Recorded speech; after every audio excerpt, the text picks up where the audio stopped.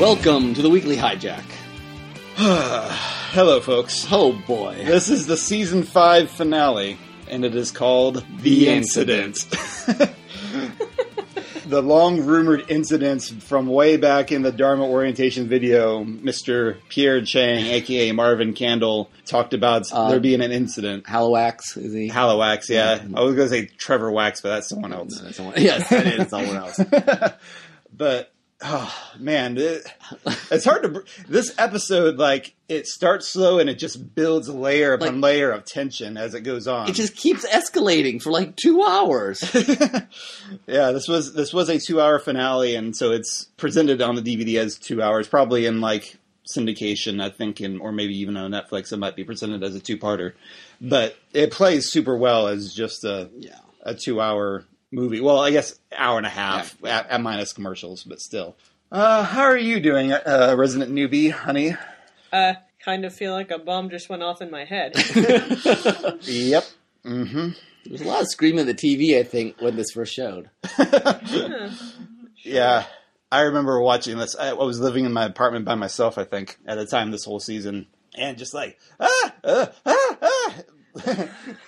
You just stare at the screen at the end. You're like, well, it can't be over. That final scene with Juliet, it was burned in my brain. Like, I remember that so well, because it was like, it was horrifying, and it's like, oh, Juliet made it somehow, but not really. And then, oh, wait, anyway, sorry, I interrupted you. Suicide mission. Right. Mm-hmm. When she woke up and cried, I got this idea that she was thinking, I'm alive and that's worse than being dead. At the bottom of this hole right now. Really, really hurt, and with no way to get back to James, and the stupid bomb didn't even go off, which is what she had just sacrificed her life for. But there's no suicide that's not disturbing.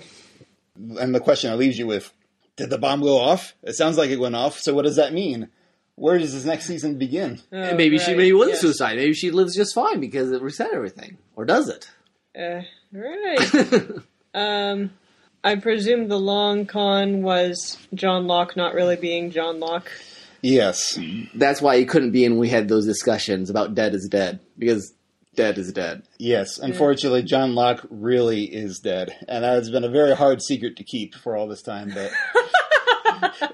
That's not what I expected the long con to be, I admit. But yeah, Hence, John Locke, well, I've said before, he's one of the most tragic characters in Lost. Oh, because, I see. Because he just committed suicide because he was murdered he was about to commit suicide, murdered by Ben, and basically he was just a pawn in this game that other people were playing. Because I think the Man in Black, who is the name that tends to get used for the man in the prologue of this episode. The man that was talking to Jacob? He is the one who's been manipulating certain events for a very long time. That's the Man in Black. Yeah. Oh, he has a face. Yeah, Jacob has a face. And Jacob has a face. Yeah, what do you feel about Jacob? Well, actually, go. You do first. I kind of want to do this. Well, let's hear what you had to say about Jacob first. I was proud of myself because at the very moment he first appeared on screen, I went, "Oh, is that Jacob?" That was one thing I was wondering. I was wondering if you could tell from the beginning of the prologue if that's who they were leading up to. Oh yeah, because we've been hearing about Jacob for a long time, and season 2, I think. Yeah, very into season 2, I want to say. So I'm still wondering about his existence and the fact that he is killable. But he looks young, and we see him interacting in incidental ways with all of the Oceanic crew for a long time in each of those flashbacks. Mm-hmm. But I don't know if he, as any other human, like traveled off the island in pivotal moments each time, or if he is like part human and part spiritual being, and he can just like appear at will wherever he feels like going. So I'm wondering about that, and I'm wondering if there are similar things going on with the Man in Black. And I'm also wondering, like, why the Man in Black needed to find a loophole to come back to the island? To kill Jacob. I think. And I'll talk about things that they talk about in this episode. Yeah. And you learn more in season 6. You learn more in season 6. But in the prologue, we hear him say, "Do you have any?" The Man in Black say, "Do you have any idea how much you wanted to kill you?" And then he's like, "One of these days, I'm going to find a loophole." So I think the loophole was a way to kill Jacob. So presumably he couldn't. Presumably he couldn't just do it by himself. He needed someone else to do it for him. Huh. And we haven't been given why that is yet. Right. Yeah. No, you're asking very good questions. I won't promise that all of them will be answered. Well, of course not. That's not how this works. No, it's lost. Exactly. But you will get more details about who those two guys are in season 6. Ah. It's been this whole like dynamic between a good and evil is something they've wanted to do on the show since very early on. I don't know if you remember way back in season 1 when Locke was showing Walt's backgammon. Yeah. And he says like 2 sides, one light, one dark, and then he goes on to tell a secret. I remember in season 6, in like the promos leading up to season 6, they showed that scene a lot. As in like, yeah, we wanted to do this sort of thing for a long time, but it took them a long time before they actually got to it. Yeah. Well, that's kind of disconcerting because Jacob was dressed in light colors or a white shirt, and the Man in Black has an obvious color association. And you notice Locke has been wearing, or the man we thought was Locke has been wearing a dark shirt basically the whole time he's been on the island. Or basically since he started get back from Ajira. Oh, boy.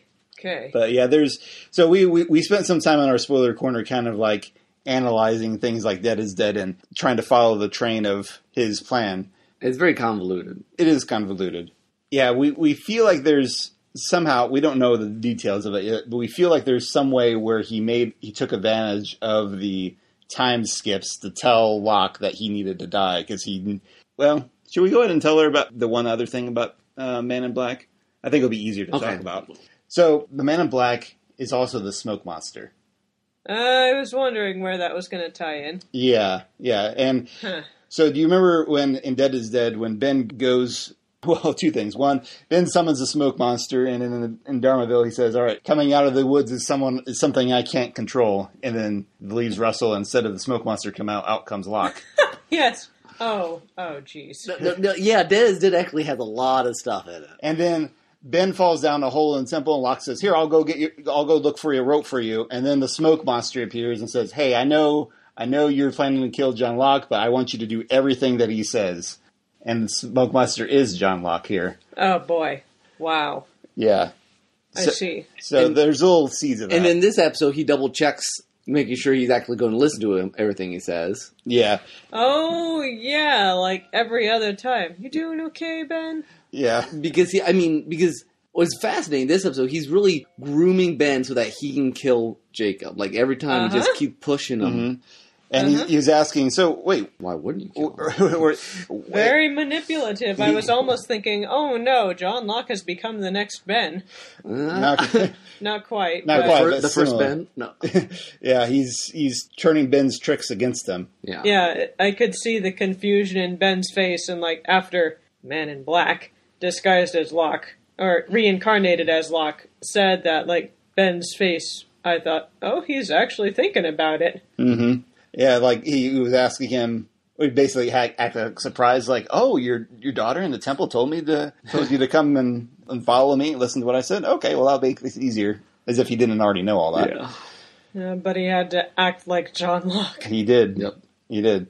I guess that would sadly explain Locke's, air quotes, confidence and unflappability. Yeah. It wasn't really him. I know, it was a very disappointing thing, because that's the Locke we wanted to see come back, a very confident Locke that was kind of in charge again and lorded over Ben, and so it's like you said, it's right in plain sight, but first time viewer, that's not what you want to see. And there's so much else going on, and and I just remember the first time, like, you see dead John Locke there, like, wait, what?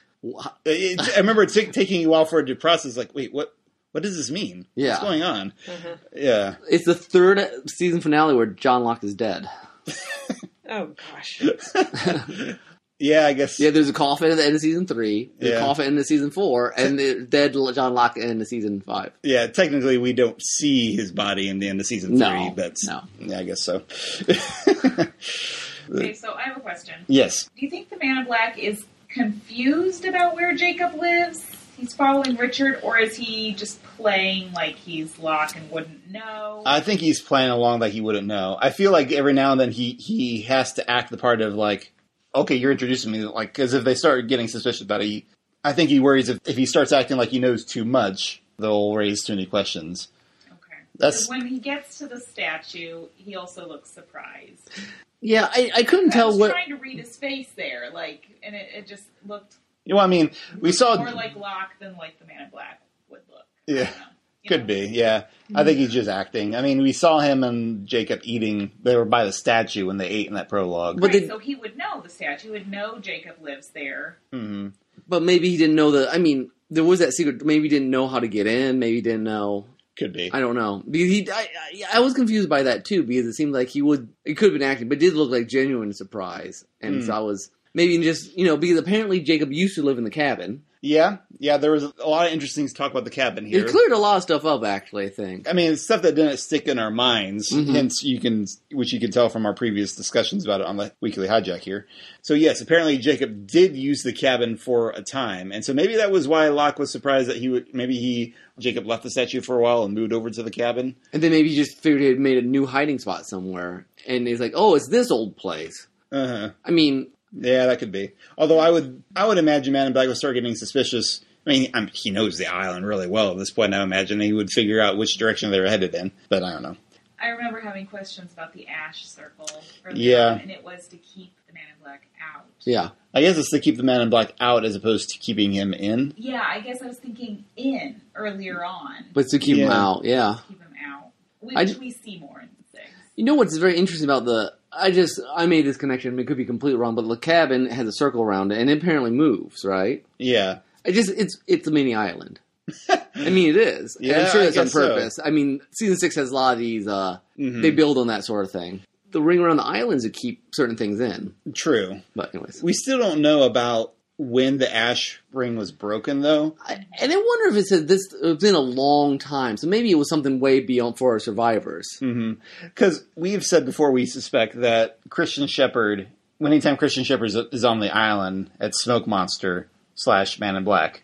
Because we've seen the Smoke Monster, he can take the form of dead people, and he liked using Christian Shepherd for some reason. But then we saw Christian Shepherd in the cabin when Locke came to talk to him. Yeah. And I've theorized, I'm saying this for Janelle because she didn't hear this before, but I'd theorized before that at that point, Smoke Monster / Man in Black infected Locke to an extent. Kind of like how the Smoke Monster infected people before, like we saw with Rousseau. Mm-hmm. And I think he did that partly because I don't have any other explanation for why Locke saw Christian Shepherd in the past when he was time skipping. Because there's no reason why... I don't know. I've been trying to write, and the writers would probably not even care this much about it. Because they're very like, whatever, what do you think it is? Yeah. But that's just my head canon for how it makes sense why Locke would even see him in pre-statue breaking, which was apparently before that one ship we saw. She looks a lot like the Black Rock to me. Yeah, I think you might be right. Yeah. I think you're correct there. We talked a lot of mythology. Let's talk a couple characters here. Okay. But first, before I end mythology, the Black Rock reminded me of that beginning conversation is very interesting. Like, how did they find it? Oh, we'll have to ask him. I know you brought him here. So Jacob has a lot of influence in bringing people. Mm-hmm. And they just kill, destroy, and corrupt. And Jacob's like, well, until it'll end once, and then everything until then is progress. And I think it's interesting then with the tapestry, it's like, well, it takes a long time when you're making your own thread. I feel like that's very symbolic, too, of the way he works. Like, he's slowly weaving something together. Mm-hmm. Because at the end, he's like, they're coming. So he obviously has a hand in... He has a plan. No pun intended. Actually, let's talk flashbacks, and then we'll go characters. Yeah, that's a good idea, because the flashbacks are pretty self-contained here. Yeah. Basically, we saw Jacob meets several characters. With Kate and Sawyer, they're both... Or Kate and James, both when they were kids, basically. Did you see a pattern of Jacob's visits? There was one thing in common with each one of Jacob's visits. Oh, let me think for a second.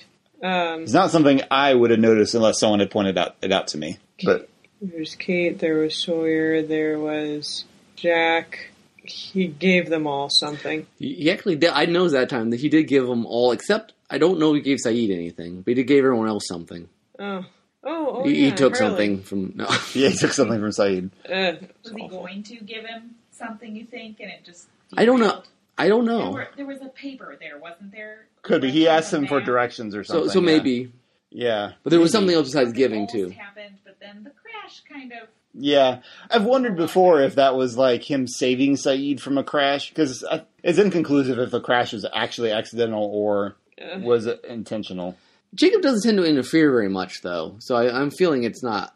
Intentional Yeah, either I way. mean, he seems to be, and you learn more of this, he's very hands-off. Except when he's hands Well, on. I mean, he is, but at the same time, he knew where to be when Locke fell out of a skyscraper. Yeah. We gave him life. Yeah, I guess so. But anyways, then there's the... The other thing is he touches each one of them. Each one of them. It seems like, except in Saeed's case, that he was trying to like do something good or teach them something good. Like Kate, he was trying to tell her not to steal. That's a good thing. Sawyer, he was trying to like offer some word of consolation. And interestingly, he gave him a pen that helped him write the letter he was going to write. Yeah. Yeah, he's like, do what you want to do. And then his, I don't know, guardian, Yeah, I someone guess so. comes like, no, let it go. What's done is done. Which Sawyer internalized. Yeah, even though he still wound up writing the letter, but he wound up saying that later on. But yeah, no, the other thing was he touched each one of them. Sometimes it was when they were exchanging something.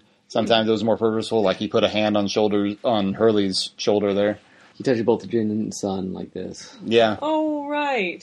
And what's interesting, he's wearing gloves when he is Zalana. I noticed that. Yeah, that is interesting. There's a difference. And there was one flashback he was notably absent from. Juliet. Yeah, that was a sad story for her all around. Yeah. So does he is that like protection power on them or ability to get back to the island or we don't know. You will.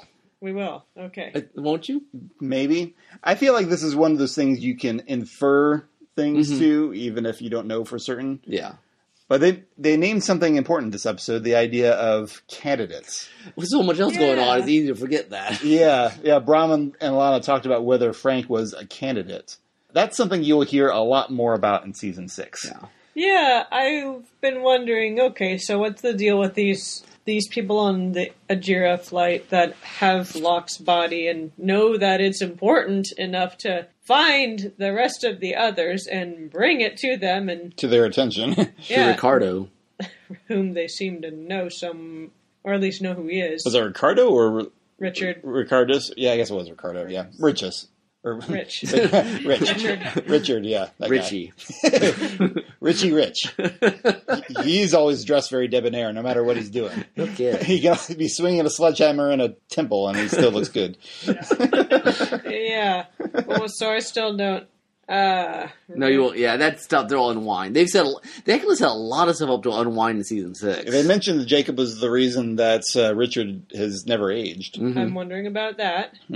There's also this is a side tangent, I guess, but there's a fun bonus feature in here that's about a day in the life of Richard Albert. And it is about, I think I told you about this, but there's the actor, apparently for one of the last days of filming the season finale, he had scenes in both 1977 and in 2007. And apparently they were the filming locations were like hours away. So his filming day apparently started at 7 a.m. in the morning and lasted till 1 a.m. at night. Oh boy. So, because he had to shoot stuff in the temple, then get in a van and go all the way down to where they were shooting the stuff on the beach at night. So, interesting role. Oh, good gracious. Let's talk Juliet for a second. Juliet's such a sad character in this episode, and because I feel like she's okay. So she, there's a scene when she's like, "I see how you look at her," and I honestly, my reading this time is that she's just reading that into it. I don't think Sawyer's. He's Sawyer's not doing committed. that. He's super committed, and it's like she's so set up for tragedy that I think she just plays into it at this point. Well, we see that in her flashback. I know, and it's so sad. Yeah. And you know what? I'm not sure it would work without that flashback in some ways because It seems out of the blue otherwise. Exactly. It would seem very out of the blue, but children of divorced parents have lifelong trauma. Yes. I wanted to punch her parents in the face. We love each other very much, but we're not meant to be together. What kind of bullshit is that? Yes. Spoken from, and You can tell. Yes, I can you cut may. this. Okay, spoken from someone who has gone through your parents divorcing, and Yes. yeah, I all of a sudden I thought, oh dear, this could get very real very fast. I don't know. I got more angry than sad at stuff like that. Okay. It's just crap. Yeah. Yeah. Worse than crap, as I said. Yep. At least Julia had 3 happy years. And that ending scene is a little bittersweet because he's like not letting her go, and she's like, "I love you so much." Yeah. It's in a way. I mean, it's not a good ending, but I'm happy to see them committed to each other still to the very end. Yeah. And Sawyer's right this whole episode. Like, Jack's just crazy. I mean, I know why he believes what he believes. It makes sense, but, like, Sawyer's the one talking sense. Like, we should just go back, forget all this stuff. I mean, honestly, you probably would have been happy to stay with Rosa Bernard at this I point. know. Oh, that... Rosa Bernard was such a...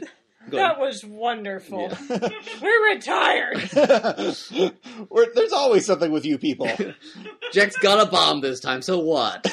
I love it. So unfazed and used to chaotic stuff. And she's got her priorities and she's sticking to it. I like how those two are more peace-loving than the hippies in this are. Yeah. The Dharma hippies. I mean, especially as some of the stuff that happens in Season 6 about the kind of what the purpose of the island. Like, Rose and Bernard have it. Like, this is what all the characters actually want, but they can't seem to figure out how to do. Like, just live with each other. Yeah. Just live and be happy. Which, I mean, honestly, Julian and Sawyer had going for them. Yeah. It's interesting, Jack's motivations here. Like, What do you want, Jack? all this time, like, we've enjoyed seeing Zen Jack, but Faraday's plan appealed to him in a way that, like, I'm not sure that was fully realized until we saw his explanation here. That he had Kate and he lost her. Plus, it's Zen Jack plus determined Jack, Jack. where he has the destiny. He has Locke's destiny kick with Jack's like. We're going to do something. We're going to fix this thing. Yeah. And it's dangerous. And again, as the audience, the first time especially, I'm like, you feel like Jack's right. In a one way. And at least in some way. But another way, he's not right. He's the other. And it's fascinating, too, to think, before the whole nuclear bomb thing, there was something, they did drill into something. I had kind of forgotten that for a little bit, because I knew it was like, there was a nuclear bomb. But they did, like, we don't know what kind of thing was going to happen before the nuclear bomb. Yeah. I guess we still don't know. Miles is like, how do you know we're not calling this thing? So, you're still kind of left at the end of this episode, like, which is the thing. Yeah. Miles, that was so funny. Miles is great. Good, I'm glad you've all thought this through. They don't think sometimes. We need a Miles or a Hurley occasionally to, like, just diffuse some of this madness. Yep. One layer after another. When I was trying to remember some of the details, I remembered, like, the highlights, of course, but I was like, what happens over the course of an hour and a half of this episode? And I was thinking, like, I feel like the others just walk the entire time. And they do. They do, basically. But it's just ramping up Ben bit by bit, really. This tension and suspense of, is this really what we're going to do? Is this really what we're going to do? And then they do. Like, in the same episode, you finally see Jacob, they kill him. I mean, that's...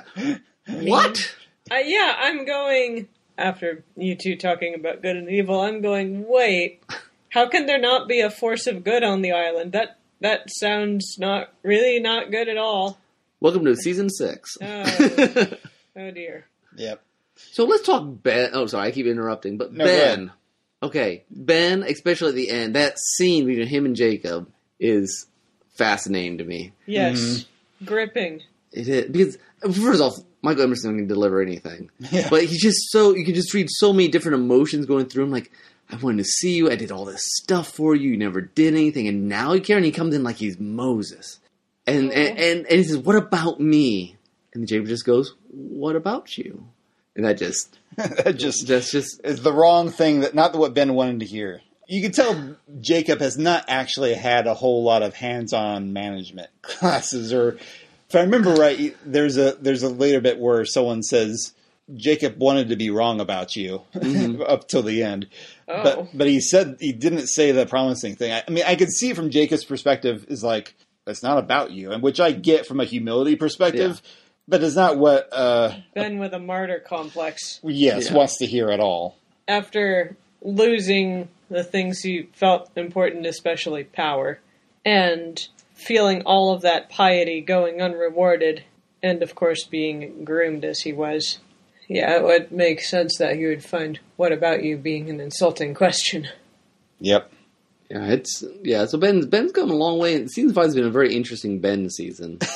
Very. Yeah, he seemed kind of on top of his game. He's like, all right, I've been kicked off. I'm gonna arrange everything. I'm gonna put it back together. I'm gonna get on the island, no matter what these idiots think of me. But then, as soon as it's on the island, all his plans fall apart. Mm-hmm. It's pretty much as soon as he sees Locke, particularly. Yeah. Because he has the crap scared out of him. Exactly. He's Locke. Dad is dead. Yeah. I guess that makes a lot of sense that he would be that scared. Well, now I'm confused about this.